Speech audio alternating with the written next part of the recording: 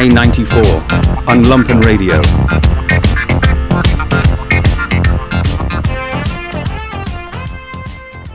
Hey, ladies and gentlemen, welcome once again to Pilsen Community Books and another taping of I-94. Please give it up for our author.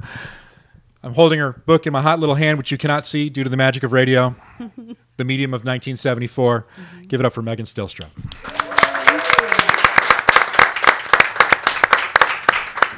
Megan is the author of, in fact, not one, but two, but probably more books than these two, but I've got two right here. Personal Essays, Once I Was Cool, as featured in the Best American Essays 2013. You know, they don't just take anybody for that book. I was rejected. And The Wrong Way to Save Your Life, also by her. Megan, it's a delight to have you here. Thank you for having me. Megan, for those of you who don't know, is a local Chicago author. We love having local Chicago authors on this show. And I wanted to start off because these are personal essays, and our paths actually have crossed at a notorious Wicker Park bar, which I'm sure we'll get to in a little moment. But Megan, let's start at the beginning. How did you get interested in writing personal essays? It's a form that obviously Montaigne made famous, and I think most of us, when we write intensely personal stuff, look to him for inspiration, but it's also something that is very uncomfortable. It's something that when you write it, it makes you uncomfortable probably. I know that when family members read it, it probably makes them uncomfortable. And there's a lack of comfort and I think a demand on the reader to expect discomfort when they learn very personal things about you, such as your sex life, things that have gone bad in your life, all sorts of stuff like that. I think that is, of course, what makes the form very riveting, but it's a distinct choice that an author has to make because a lot of times, and I'm speaking, as kind of a semi-writer myself, sometimes we go into fiction because we want to write truth but come about it from a different way. Sometimes we write nonfiction. We've had a lot of guys in the show that do histories and stuff like that, and that's another way to get at truth. But this is a very distinct and very kind of deeply human way to do it. What made you decide to do this particular form of writing? I'm going to go way over here to answer that question, and then I'm going to bring it back around. So just roll with me for a minute. But so in high school, I was one of those, I think, special kind of geeks who would cut class in order to hang out in the library. Maybe some of you are. Wow, some of you are my people. Never ever did that. Right. And so I would sit there. Partially, it was a coping mechanism, right? Because my father was the principal, which brings its all sorts of other stories, and like people threatening to shave my head, and then if your dad's the principal, you can't smoke weed out back, which is really like, why do we go to high school if not for that? And that's why I skipped. Right. And so my father was the AP Humanities teacher. So you see, and my we mother see was each the other. HP Geography teacher. Right. Okay. So you understand. Yeah. But anyway, so I would go in the library and I would sit on the floor and I would read all of these books, and the kind of the lightning bolt sort of ton of bricks moment for me. I was reading Black Boy by Richard Wright. It's a memoir. And there's this scene in chapter 13 where he is sitting on the floor of a library and he is reading, I think he's reading a book by Dreiser. And so this is an African-American man, an adult man in the Jim Crow South. So he's reading this novel by a white writer, and he talks about how the novel let him get into the mind of someone who was different from him. And it was this huge like meta moment. Like here I was, this 16-year-old girl in a very small, sheltered white town in Southeast Michigan, and I'm kind of having this this connective experience with this man in the Jim Crow South, and it really blew my mind. And I think that was sort of the moment that the world cracked open for me a little bit, and I wanted to know how to do that. I wanted to learn how to write and make connections the way that he was doing. So I had a few false starts, but I ended up coming to Chicago in 1995 to study fiction. So the fiction is where I started with all of this. And I think that really contributes a lot to why I write personal essays, is because my first training was in scene construction, character development, place description, tension building, right? Like all these craft tools of fiction and storytelling. So I went to undergrad to learn how to write like that. I went to graduate school to learn how to teach that way. I studied arts education.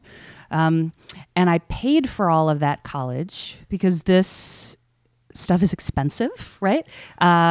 Waiting tables and tending bar.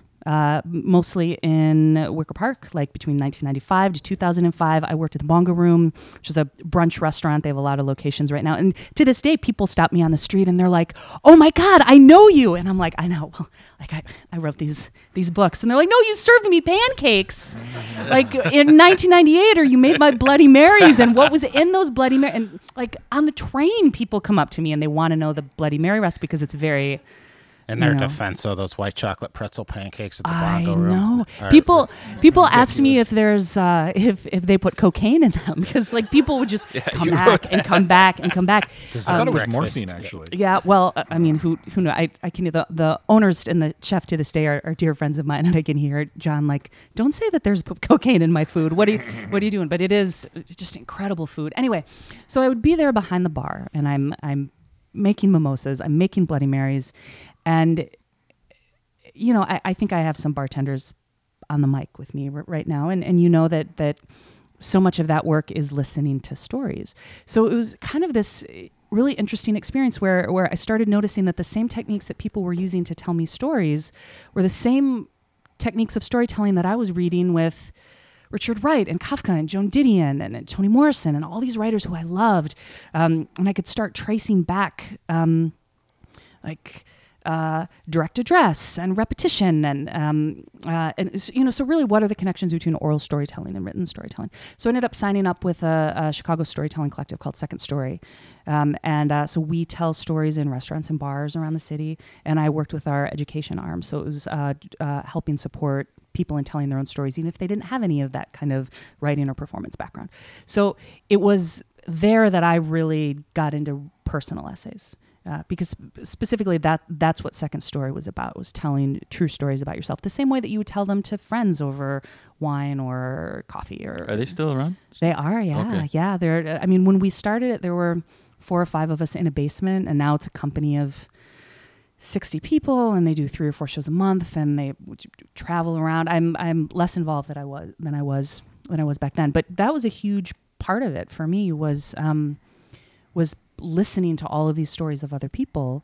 And so really the first time the word essay was ever attached to my name was when I got the email saying that one of these pieces had been selected for the Best American Essays. And then I was like, essay, whoa, because I'd always used the word story. And, you know, we can dig into the great, there are all sorts of purists who will fight about the differences of that. But for me, it has a lot to do with craft, I think. So anyway, that's how I first got into personal essays. Well, I did want to go back a little bit to 1995 please. In Chicago. Sure, yeah.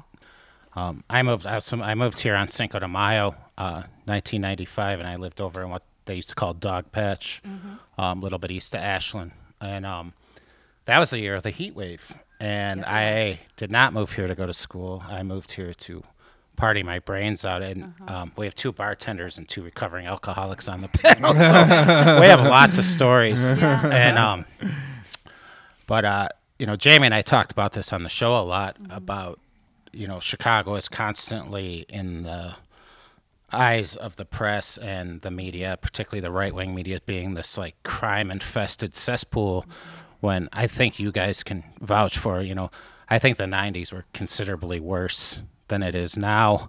I think 94, the year before I moved here, there was 1,000 murders that year. And I just, the whole dynamic of the city has shifted in the 23 years that I've been here. The South Loop didn't exist back then. If you went south of Roosevelt on Michigan, it was like no man's land.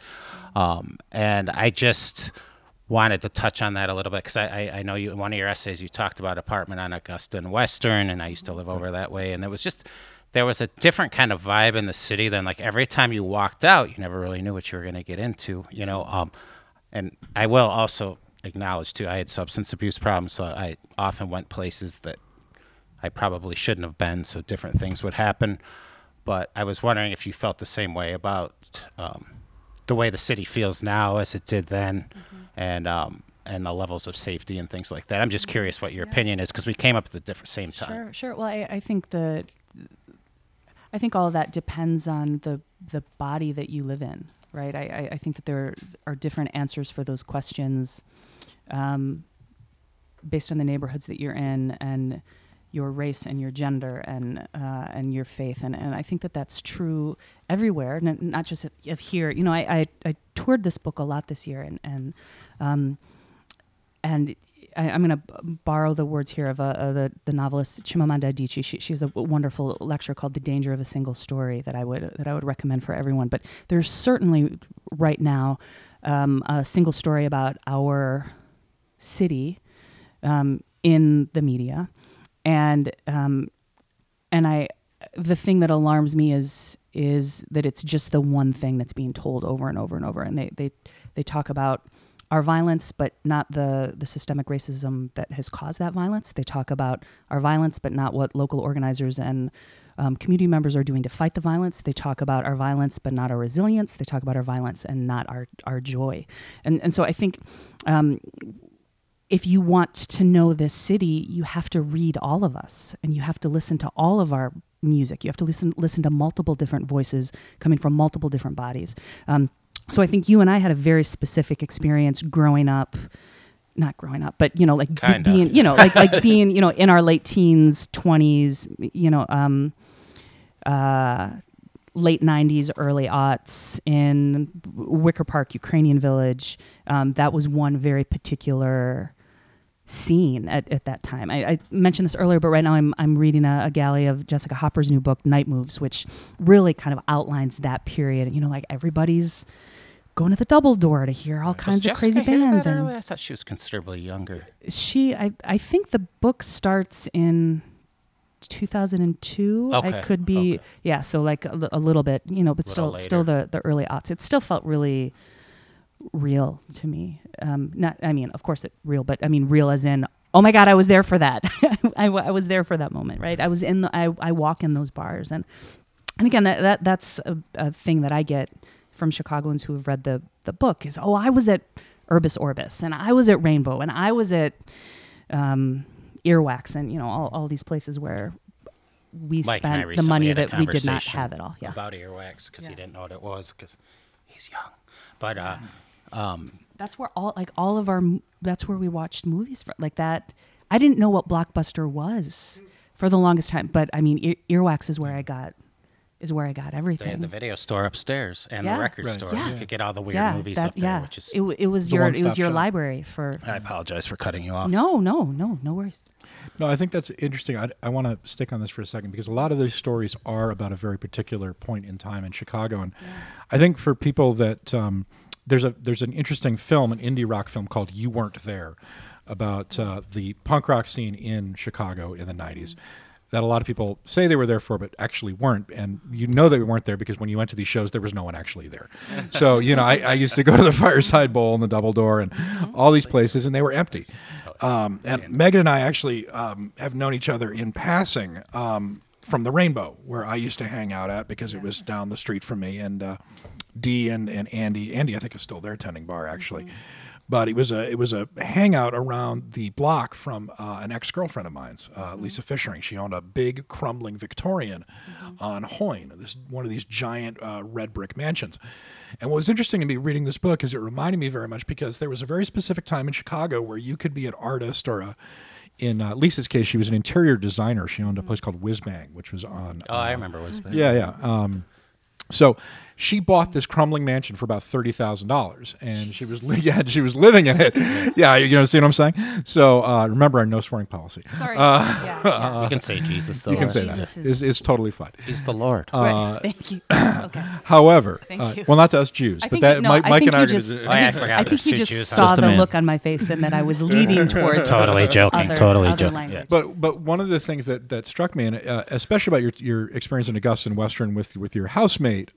Pete, I think his name was, who never wore a shirt and was always wearing pants and was painting. The Moody Artist? Yes, the artist. And he listened to Behold the Living Corpse, which I haven't thought about that band in forever. I was laughing because I know one of the guys in that band. He's still here.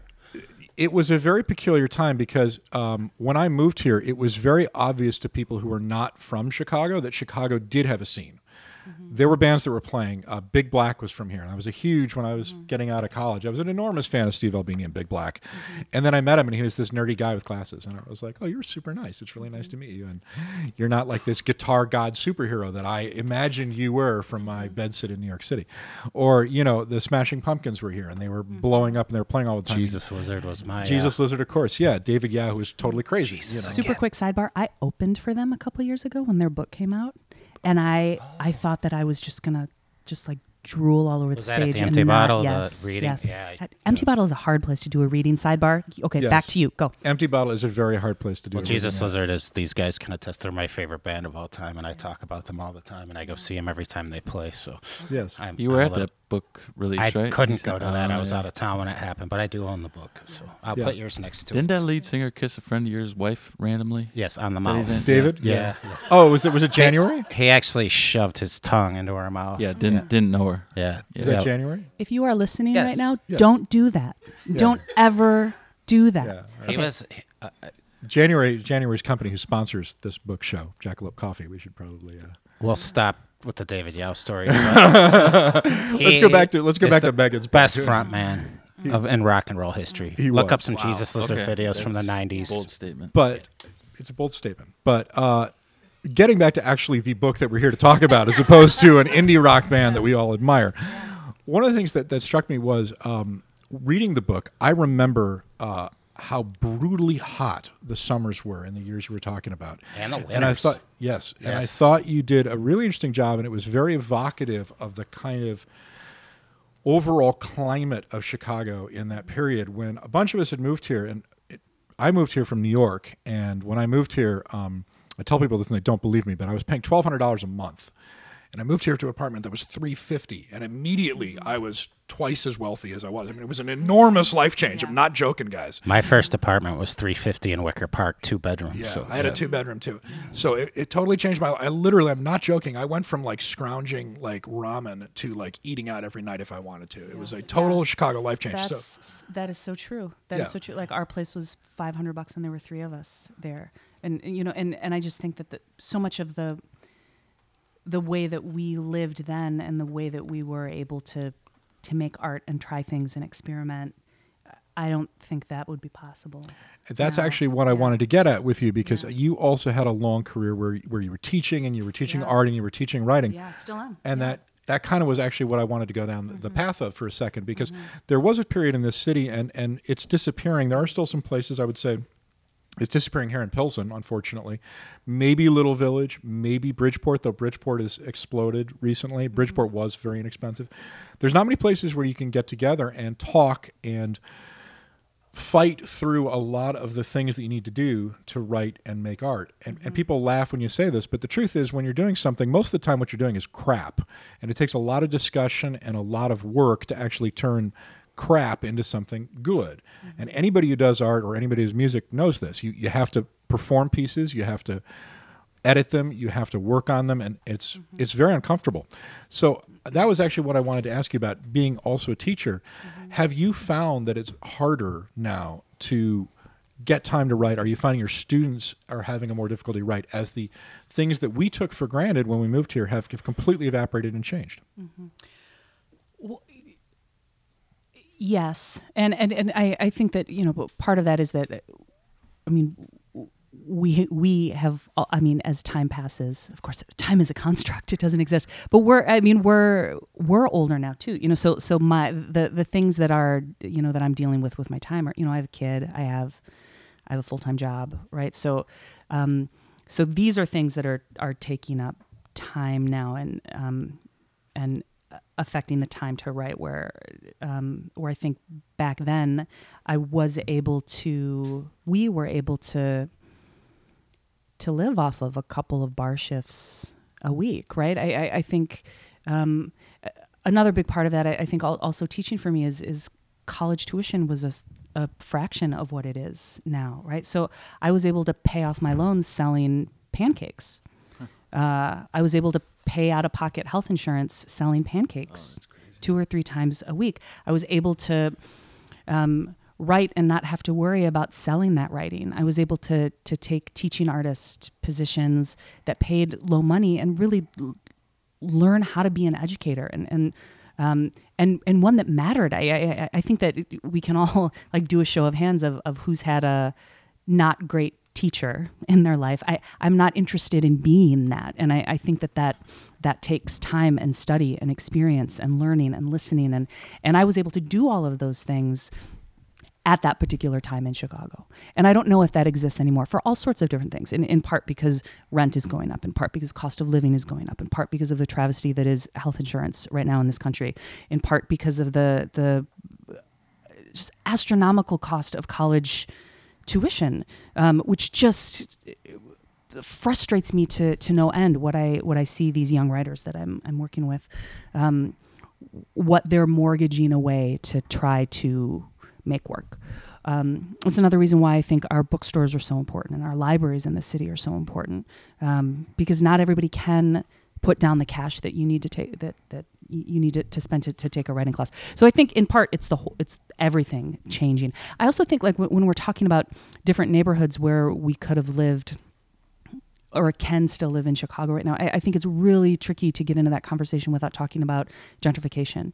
And this is a thing that I think about a lot. Like, I mean, when we were in Wicker Park in the 1990s, we were part of that. I mean, we were white people moving into the city. Logan Square. Yeah. So I think, you know, and I think I say this in the book, I was too young and too dumb to understand at the time really what I was a part of in that time. So whenever I talk about like, God, it was so cheap back in the day, like now I have the understanding behind me to really think about what that meant and how it might have been less expensive for me pulling in a whole bunch of, I mean, I know I keep coming back to these pancakes, but I would walk out of that restaurant with $300 in my pocket at 4:00 in the afternoon. Right. And problematically for me, Myopic Books moved in next door. So then I'd walk out of Bongo Room and then I'd walk right into Myopic Books and then I would have $250 in my pocket instead of three. But whatever. I can't talk about how easy it was then without seeing the greater picture. Right. And I think that makes me, now that, you know, I'm in my early 40s now, like it makes me a lot more thoughtful about action and how I can be a part of making things better. Do you think they have to exist hand in hand, you know, for that opportunity to be available for people to live cheaply? Do you think it has to be at somebody's expense? No, I think that we have to imagine better options. Have you seen that This reality? Is a good question. That's a really good question. I think I'm, you know, Question the city planners across the yeah, country. yeah, no, it's true. It's true. I live in Rogers Park now. Yeah. And it's certainly the most diverse community that I've ever lived in the city. But it's also much more residential and like older families than it is a bunch of 20-year-olds running around with, you know, the rock bands like I felt like I was living when I Were was. there definitely co-ops Wicker back Park, in the day? Did a lot of people do There's still a co-op living? in Wicker Park, actually, near Yeah. Dogpatch, but it's for there's that senior building on Division. It's a little bit south of Milwaukee. There's a co-op over there. I wanted to talk about, I think in your writing, you do a really, and it's probably because I grew up in these times, but you have a really good way of putting us in a certain time, place. And one of the things you talk about is a Fisher-Price turntable. For those of you, and I didn't know this, but according to your essay, they still sell them. They do. They were red with a yellow arm, and I remember I had A through Z, Sesame Street, Sammy the Snake, looks like a letter S, and I used to listen to those that was like my first, you know, and then when I got older, I'd start getting 7 inches. Do you all remember that record player, right? Like that little, okay. The young There's people in the there's front are some like, heads no. nodding. They're like, you guys are old. We can totally, I've got a computer in my pocket. I can show you the image search at break. However, what I wanted to go into Yes, next was yes. the dachshund attack, Lenny's dachshund. Yeah. So you were dancing with a young man, and you Yeah. thought his name might be Lenny Kravitz, but we're not sure Yeah. because there was a musician named Lenny Kravitz, as you Yeah. explain in your writing, but then Yeah. he had a dachshund, We were dancing to some album, that little kid frenzy of jumping and thrashing. His dog must have thought he was in danger. Its muzzle curled, the growl and snarl before it jumped. The bottom teeth caught me under the chin, the top just below my ear, which I also had had a dog attack my face when I was a child. I had kneeled on its tail and it had been run over, and it was they couldn't like put a cast on it because it was a dog tail, and he like just tore the side of my face off. And the reason I'm bringing this up though is you said I don't remember pain, although the look on my mother's face made me clear there was plenty of both. And well, I liked how there was a segue between this record player and this dog attack, and your recollection of the record player is very vivid, and this dog attack, you don't remember the pain, you just remember your mom being upset. And that I have these things too. One thing that I think of all the time, there used to be this Evel Knievel, and you crank it, go, rah, rah, rah, rah, and then it would like do a wheelie and take off across your house. Yeah, Jamie awesome. probably remembers it. Yeah. Every kid had one of those, and Every kid from born in like 66 or whatever had one. I could describe that thing to you. Like I could write a 5-page essay about that thing, but I can't remember what I did 5 minutes ago. And so it's interesting how we have these, and I'm sure this dachshund tearing your face off also was very, and it's like, I don't know if we compartmentalize trauma, but I thought that was important to bring up because I can see the connections to certain things, but then other things we disregard in our memory. Yeah. I think certainly when you deal in personal essay or memoir work, it's you interrogating your own memory and the way that you see stories and the way that you've built your own life. And it's interesting to me, like to kind of try to figure out, well, what memory is actually mine and what is in my head because I've heard my parents tell the story so many times, or I've seen a photograph, or I've read all about the development of my hometown, years later in my research. So now I think that's actually part of my memory. Right. I had an interesting moment with my father, and there's an essay in the book about him. He has heart problems. He's a big game hunter now in Alaska, and he has these heart problems, but he keeps running up mountains for several weeks at a time hunting moose. And this is very bizarre. And then he almost died one time, and then I freaked out, and he kept going up mountains. And so I started dissecting deer hearts, and he would send me frozen deer hearts in the mail. And then it's in the book. It makes sense. It makes sense. It didn't make sense at the time, but hopefully it made sense by the end. Anyhow, I sent him. He was the second person I sent that essay to make sure that it was okay, right? Because I told a lot of personal things about our relationship and about him. And did he comment like once, "Are you going to write about this?" when you were having a conversation? Yeah. Because my kind of MO with this stuff is I tell everybody who I'm writing about that I'm writing about them.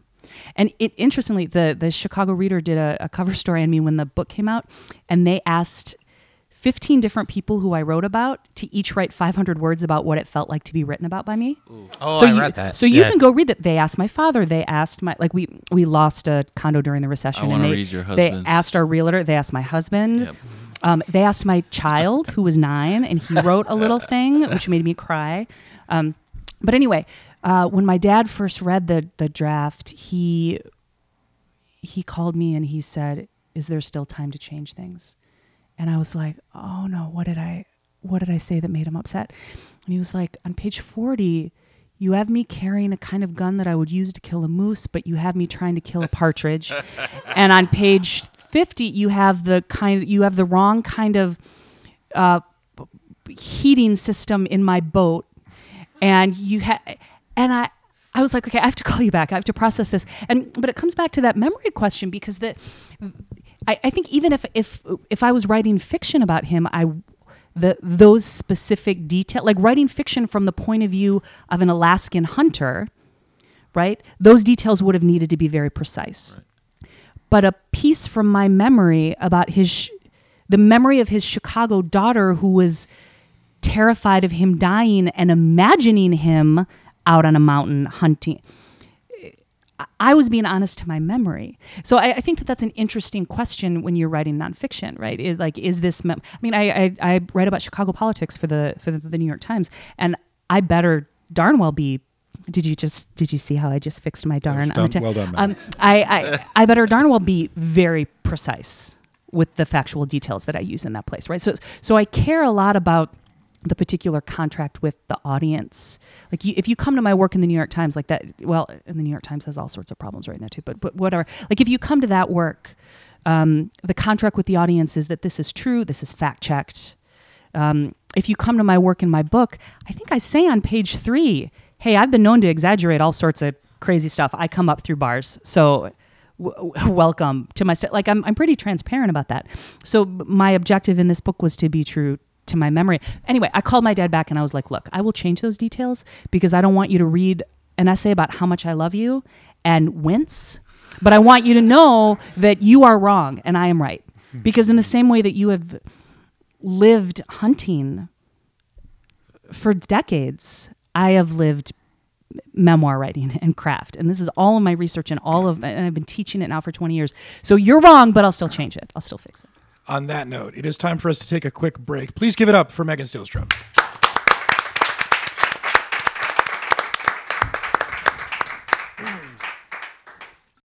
Hey, welcome back. You're listening to Lumpen Radio. This is I-94. We are in conversation at Pills and Community Books with the author of the 2 books you cannot see because it's radio, not television.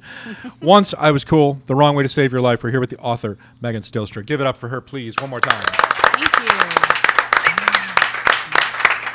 Hey, so before the break, we were talking about an essay that you wrote about your father. It was actually one of the essays I really enjoyed in the book, particularly because I enjoy the image of somebody dissecting frozen deer hearts in their kitchen. That was a good image, something So I really many of enjoyed. them. Yes, what, about 20 With of your them or son. so? Well, he refused. I thought it was going to be this great educational thing that he and I were going to do, but he He's was like, why would we do that, Mom?" Why? This is so weird. I mean, it is kind of weird. It is weird. It is kind of weird. It is. But it's usually yeah. cool for an 8-year-old boy. I thought it would Right. be. Right. I I never don't liked know. dissecting. I didn't Yeah. like dissecting anything when I was 8 years old. Maybe it's just Yeah. me. Yeah, all right. Well, Mike. I'm looking at you saying yes, and then all these heads in here going, no, that's not. Let's put a pin in that, Mike. Yeah. Yeah. But one thing you mentioned about that essay was that you sent it to your father to read. Yes. And he was the second person to read it. Yes, he was. Who was the first person to read Yes. Okay. This question is very important to me. So, in part, the essay also deals with a school shooting. It happened in 1993 at my high school. I mentioned earlier, my dad was the principal, and it wouldn't be fair to say that this shooting was the reason why my dad moved to Alaska entirely, but that was certainly part of it. It was shortly after the shooting that he quit his job in Michigan and moved to this small island in the Gulf of Alaska. And so I watched the shooting happen. It was my freshman year in college. I was in Boston. And somebody came into my dorm room and said, "Aren't you from Chelsea, Michigan?" And I said, "Yeah." And then they said, "Well, your town is on the news." And I went and I watched. And so the my science teacher, his name was Stephen Leith, he opened fire on a board meeting. And of course, this is before cell phones. This is before Twitter. This is 93, and so you're not getting up to the minute news. You just have to wait. And I couldn't get through to anybody, and for many hours, and all they said in the newscast was that there were fatalities. And so your imagination fills in blanks when you have an absence of information, and often our imaginations, or at least with me, my imagination is not always the safest Kindest. place, right? It ended up that it wasn't my father who was killed that day. It was the superintendent of schools. His name was Joe Pisecki. He was a dear family friend. He had a daughter who was a year younger than me. So after I finished the essay, for the longest time, I didn't think I could write about the shooting. I didn't think it was my story. And I think that that's a really interesting subject matter when you're dealing in personal essay is if the absolute worst didn't happen to you, are you still able to tell this story, even if it's a story that you have carried your whole life? I mean, this entirely changed my family. My father lives on the other side of the country. He's not a part of our day-to-day life, much to my sadness. Was he in the meeting? He was not there. Okay. He's not there. But anyhow, I just a couple days ago, I interviewed Roxane Gay about the new anthology that she just edited called Not That Bad. And it's about this same question, but dealing specifically with sexual assault, right? And how often have we heard that statement? Well, this thing happened to me, but it wasn't that bad. As if the thing that happened wasn't still awful and doesn't still live in our bodies and in our memories. And anyway, so I went on Twitter. I looked up the woman's name. Her name is Nicole Pisecki. Fascinatingly, is that a word? Fascinatingly, Sure. okay. No. We make up words all the time. She is also a creative nonfiction writer. She is a creative nonfiction teacher in Denver. She has a small son near the age of my son. We've lived these kind of parallel lives. So on Twitter, I asked her for her email, and then I sent her this email like, well, hi there. I mean, what do you say to someone you haven't spoken to in 20 years? And I sent her the copy of an essay, and I've never given anyone else, not even my husband or my friends or my father, like this kind of power over my work. But I was like, okay, here's this essay. I want you to read it. If you want me to kill it, it's done. I'll put it in a drawer. It'll be gone. Like I don't want to rock anything. And she wrote me back just the most incredible letter. And we kind of began this sort of like online friendship. And then she wrote about her experience of the shooting and the loss of her father. And then we met in Florida a couple months ago and had breakfast, and then we did this long interview for Long Reads. So you can read both essays and you can read this interview on Long Reads. But maybe I can post that on the show yeah, notes. yeah, That'd be sure, cool. yeah. But I think and part of what she and I talked about at that time. I mean, the Parkland shooting had just happened. It was right before Santa Fe. I mean, these they're happening now every day.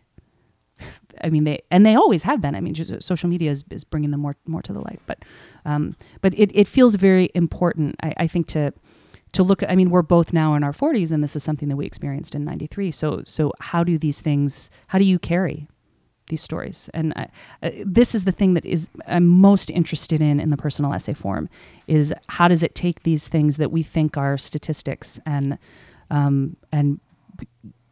give them the humanity that they deserve, and that is true. There are real lives and real people involved in these stories. So that's why I sent it to her. One of the things I thought came up again and again throughout the essays, especially when you were talking about fear and desire, usually to go hand in hand, but especially when it came to your work, was this like you had these really ambitious ideas and projects. I'm thinking specifically of the essay where you talked about having the short residency at in Lake Forest. Yeah, right. And you were gonna finish your short stories, and you were gonna start your next project, and like you watched True Blood, and you knocked out. You slept, and I watched like 2 seasons. Yeah. In 3 days, and that is a lot of vampire sex. But yes. Kind of bad vampire sex. Some of that vampire sex is good. How do you vampire determine sex. if vampire sex is bad or good, Jamie? I'm just curious. Well, not to go too I'm deep leaning back. not to go too deep down the rabbit hole, but True Blood was pretty. Oh yeah. After that, the 3rd season, it really kind of went off the rails there. My sister and I used to watch True Blood and talk about it back and forth.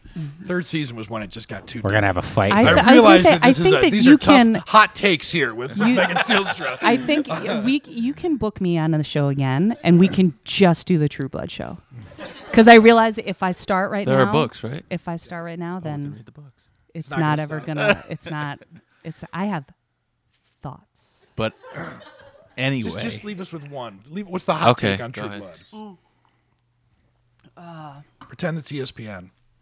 Just only one. Yeah. Okay. Well, I'm just generally speaking, I'm really into. I think like everyone, I don't think this is just me, but I'm really into binge watching television. I'm really interested in, again, coming back to storytelling. Like what techniques can I pull from anywhere? Like I don't care if the story is True Blood, I don't care if it's Tolstoy. I don't care if it's something that you're telling me over a glass of wine, right? I'm going to learn from how you're doing it. So the thing that I'm most interested in binge watching television, and for me personally, True Blood was the greatest. Like that feeling where you say, okay, I'm just going to watch one episode and then I'm going to go do my work.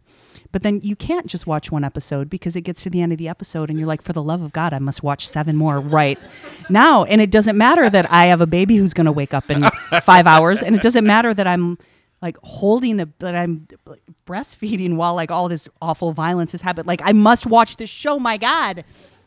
So how? Do you want me how to did sit they between do you that? two? Because I don't want to fight. No, it's okay. Like, but how did they accomplish that? How was that crafted? Right? Like, I think a lot about how at the end of every episode, they ended every episode in the middle of a scene, like when tension was at its height. So you're talking about how they manipulated viewers into watching more. Absolutely, it's the same thing. Like, think about how many times you've been in a bookstore or a library and you've pulled a book off the shelf and you've read the first paragraph and then put it back. Like 5 times today already, right? In this bookstore. I don't want that to be my book. I want you to take my work and be like, oh, for the love of God, I must finish this essay. You need vampire I sex. must. Right. Well, yeah, you don't have a lot of personal essays about vampire I don't. sex, Well, Megan. I haven't We have personally. regular I sex, have not so had sex non-vampire. with a vampire. It's true. Although I do believe that dreams and fantasies and all of that are part of the personal essay material as well. So I could do that essay. I'm bringing us back up the rabbit hole. Okay, great. All Thanks. All right. Thank you for Sure. taking that move. So at the end of the retreat, you found an entry. They had little notebooks in Yes. each room, and Yes, in yep. the room that you were staying in, you found an entry from a writer that you really Yeah, admired. the Chicago writer Koya Paz. I Yeah. don't know if any of you are familiar with her work. I was not. No. Yeah, she has this poem. I'm sorry. Go ahead. I this is like my 5th time interrupting this question, but she has this poem, and I think about it every day. It's called Thanksgiving Poem, and there's a section in it that says, "The work is enough. I wake up every day and I go to a job that I love, and that is a privilege afforded to the very few, and I'm wise enough now to know it." I think about that line all of the time when I think about the kind of work that I want to do in the world. Anyway, I'm sorry. Did you just hear an orchestra behind me? God, I love her work so much. And I was in the same room. She had just been in that room. She'd just been there. And so now I'm reading her words. Okay, now back to you. Go. But has she watched True Blood? I will. Right. So she had a totally similar experience to you. She Yes. she slept a lot. She watched True Blood. And, Yes. and got a little bit of writing done. Yeah. I don't sleep and love True Blood, but I love my job. I'm a librarian for Chicago Public Library. Yes, you Contrary to are. popular thought, love Thank I you for just that. like working there. Thank you for that. Yeah. But it's this idea of the unforeseen consequences of not quitting, falling short of the ambition, but coming upon something unexpected. And I feel like that was a recurrent theme. Yeah. Well, I think it has a lot to do with the difference between what the artistic process actually is and what we think it is supposed to be, right? Like I think we put all this pressure on ourselves, like, well, I must complete my first book and have it published by the time I'm 25. Okay, great.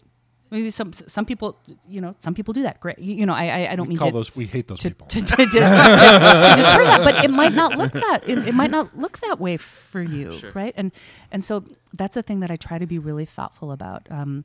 Is what does this process look like? And it has looked different for me at different times in my life, right? It looks different if you have a full-time job or a part-time job, or you're just working in the home. It looks different if you have kids or if you don't have kids. It looks different if you just fell in love and you just have to have sex with this person all the time and you can't write for 3 weeks because you have to have the beginning of this relationship. And I don't think that at least for me, my writing can't.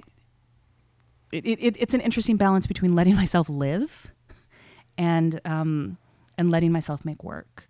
And if I'm just locked up in a room in my own brain for a long time, then that is not a particularly safe place, right?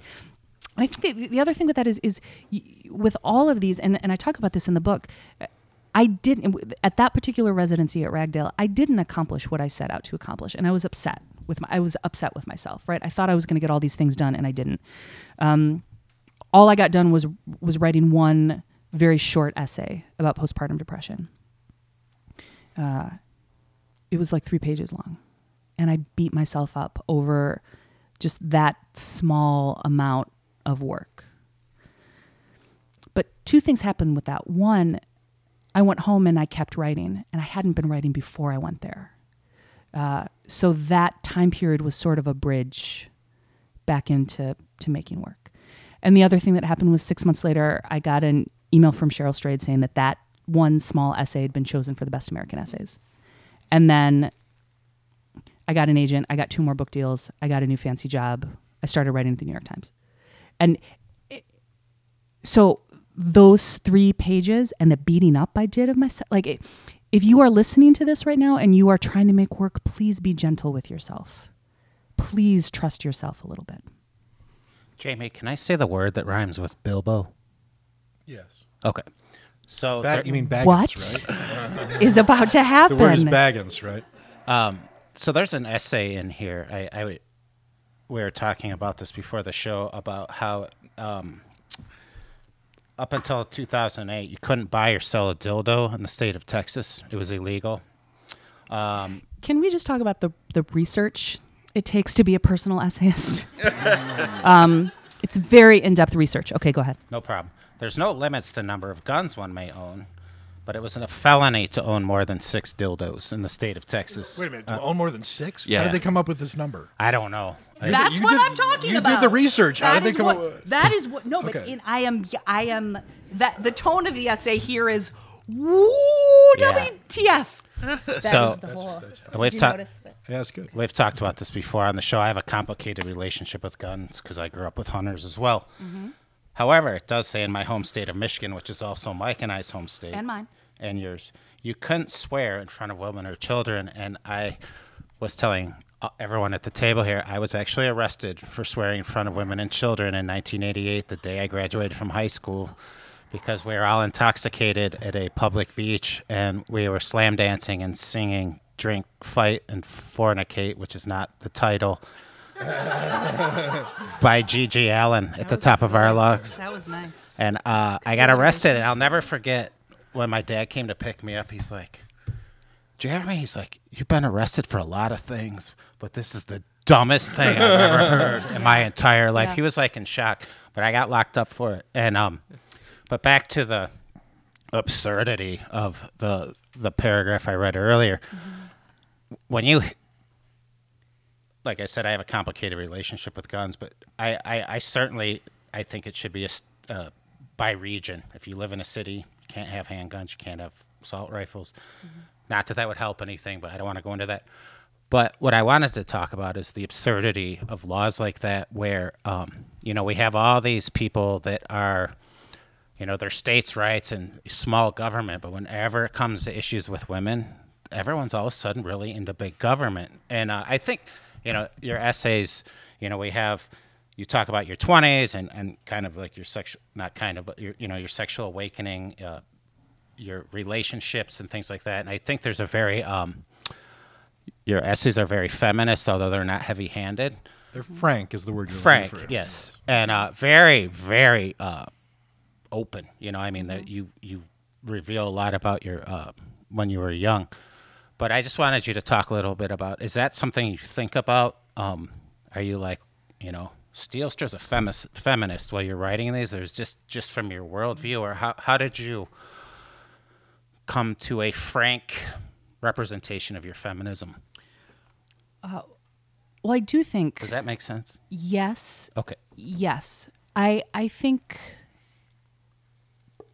Well, Steelstra is a feminist. Like I am a feminist, and I don't think about it like explicitly when I sit down to write, because it's just who I am. I mean, it's part of how I parent and how I teach and how I write and how I walk through the world and how I drink this glass of wine and how I am talking on this microphone right now. Like it's part of you. That is part of who I am in the world. So it's not a really a thing that I think about. And but my hope is that in sharing all these life experiences that have led me to this place, that you can see that build, right? Absolutely. So I'm interested more in like, hey, here are 9 things that have happened that have made me, as opposed to saying, I am this and this is why, da da da da da da. Although I also do that too. at this point, especially at this time in the world, it feels very important to me to be very explicit about who I am and what I stand for and why, right? So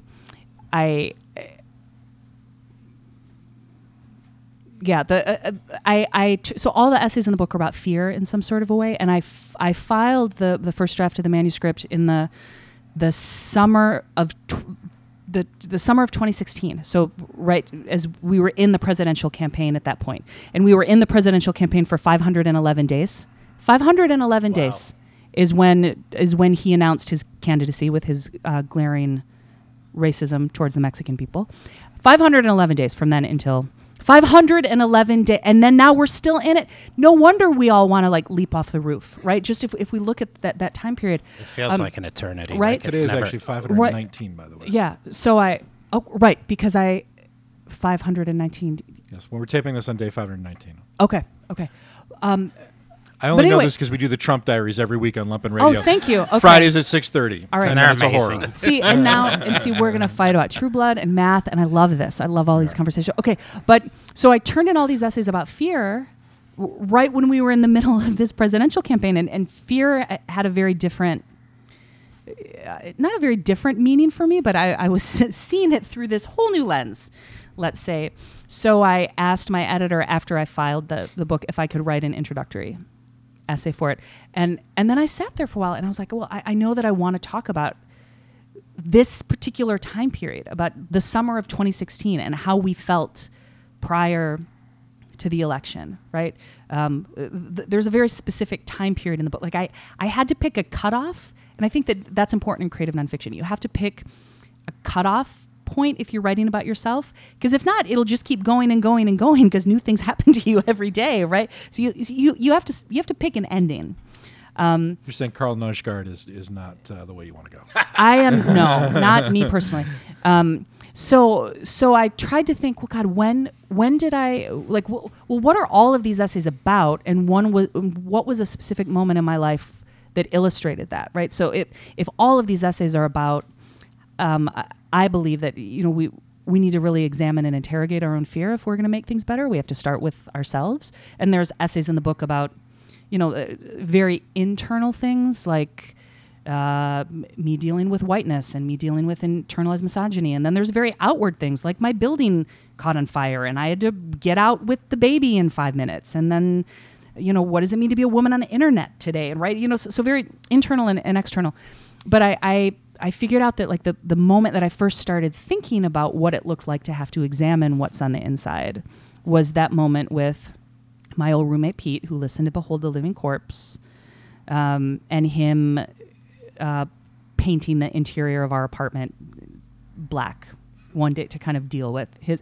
And then that essay ends with everything that I think of Trump. So it's interesting because sometimes I find myself in spaces where I know that I'm sitting with the 53% of white women who voted for Trump, and I am a white woman, and so I feel some responsibility to get into these women's brains a little bit. And they'll say things like, "Well, God, I loved your work," and I'm like, "No, you didn't. You didn't read the first essay because I trashed your man." And I can let's do this right now over this nice piece of cake that you're giving me here at this artist residency. Like, let's get into this.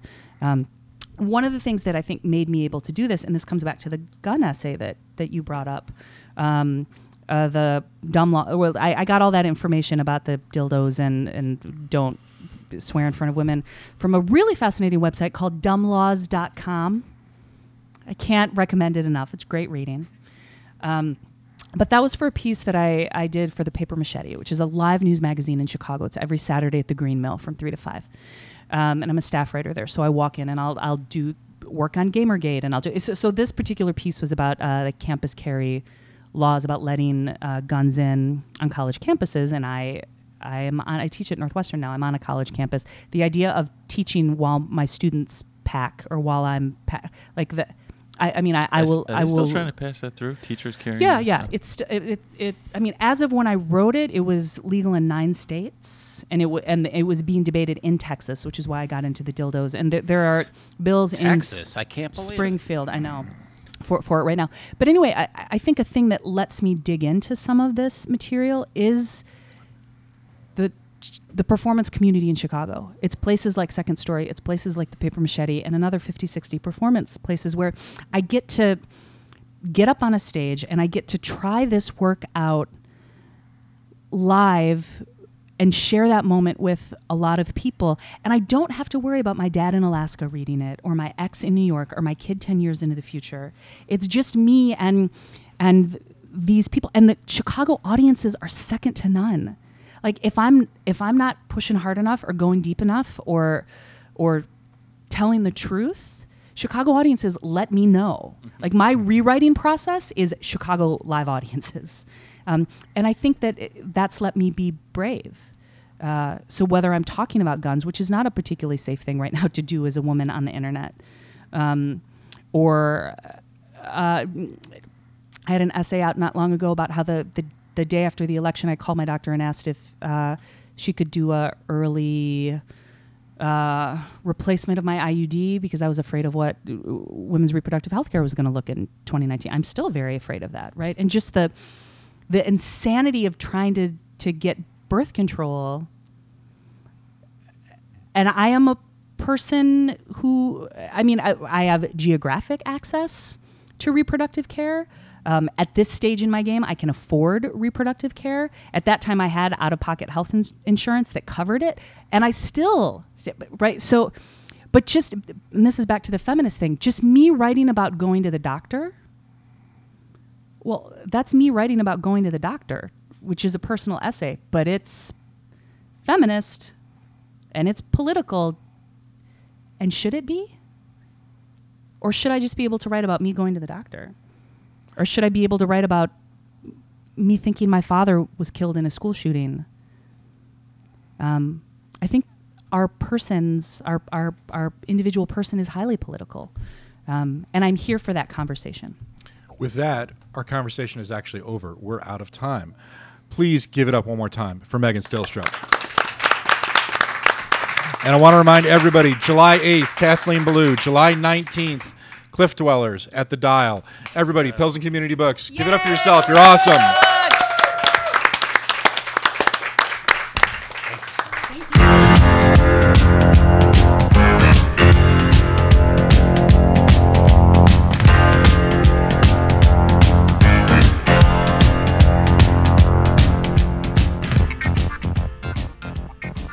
I-94 is Lumpen Radio's books and literature program, airing every Sunday at 11 a.m. Central.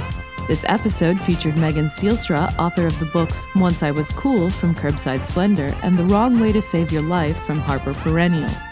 This episode was taped in front of a live studio audience on June 21st at Pilsen Community Books and was originally aired on June 24th, 2018. I-94 is a Lumpen Radio production, with readings by Shanna Van Volt, show intro and promo voiced by David Green, music by Laurie Johnson and Bill Bennett from the KPM archive. For more information on I-94 and for past episodes, visit EYE94.org. For more information on Lumpen Radio, visit lumpenradio.com.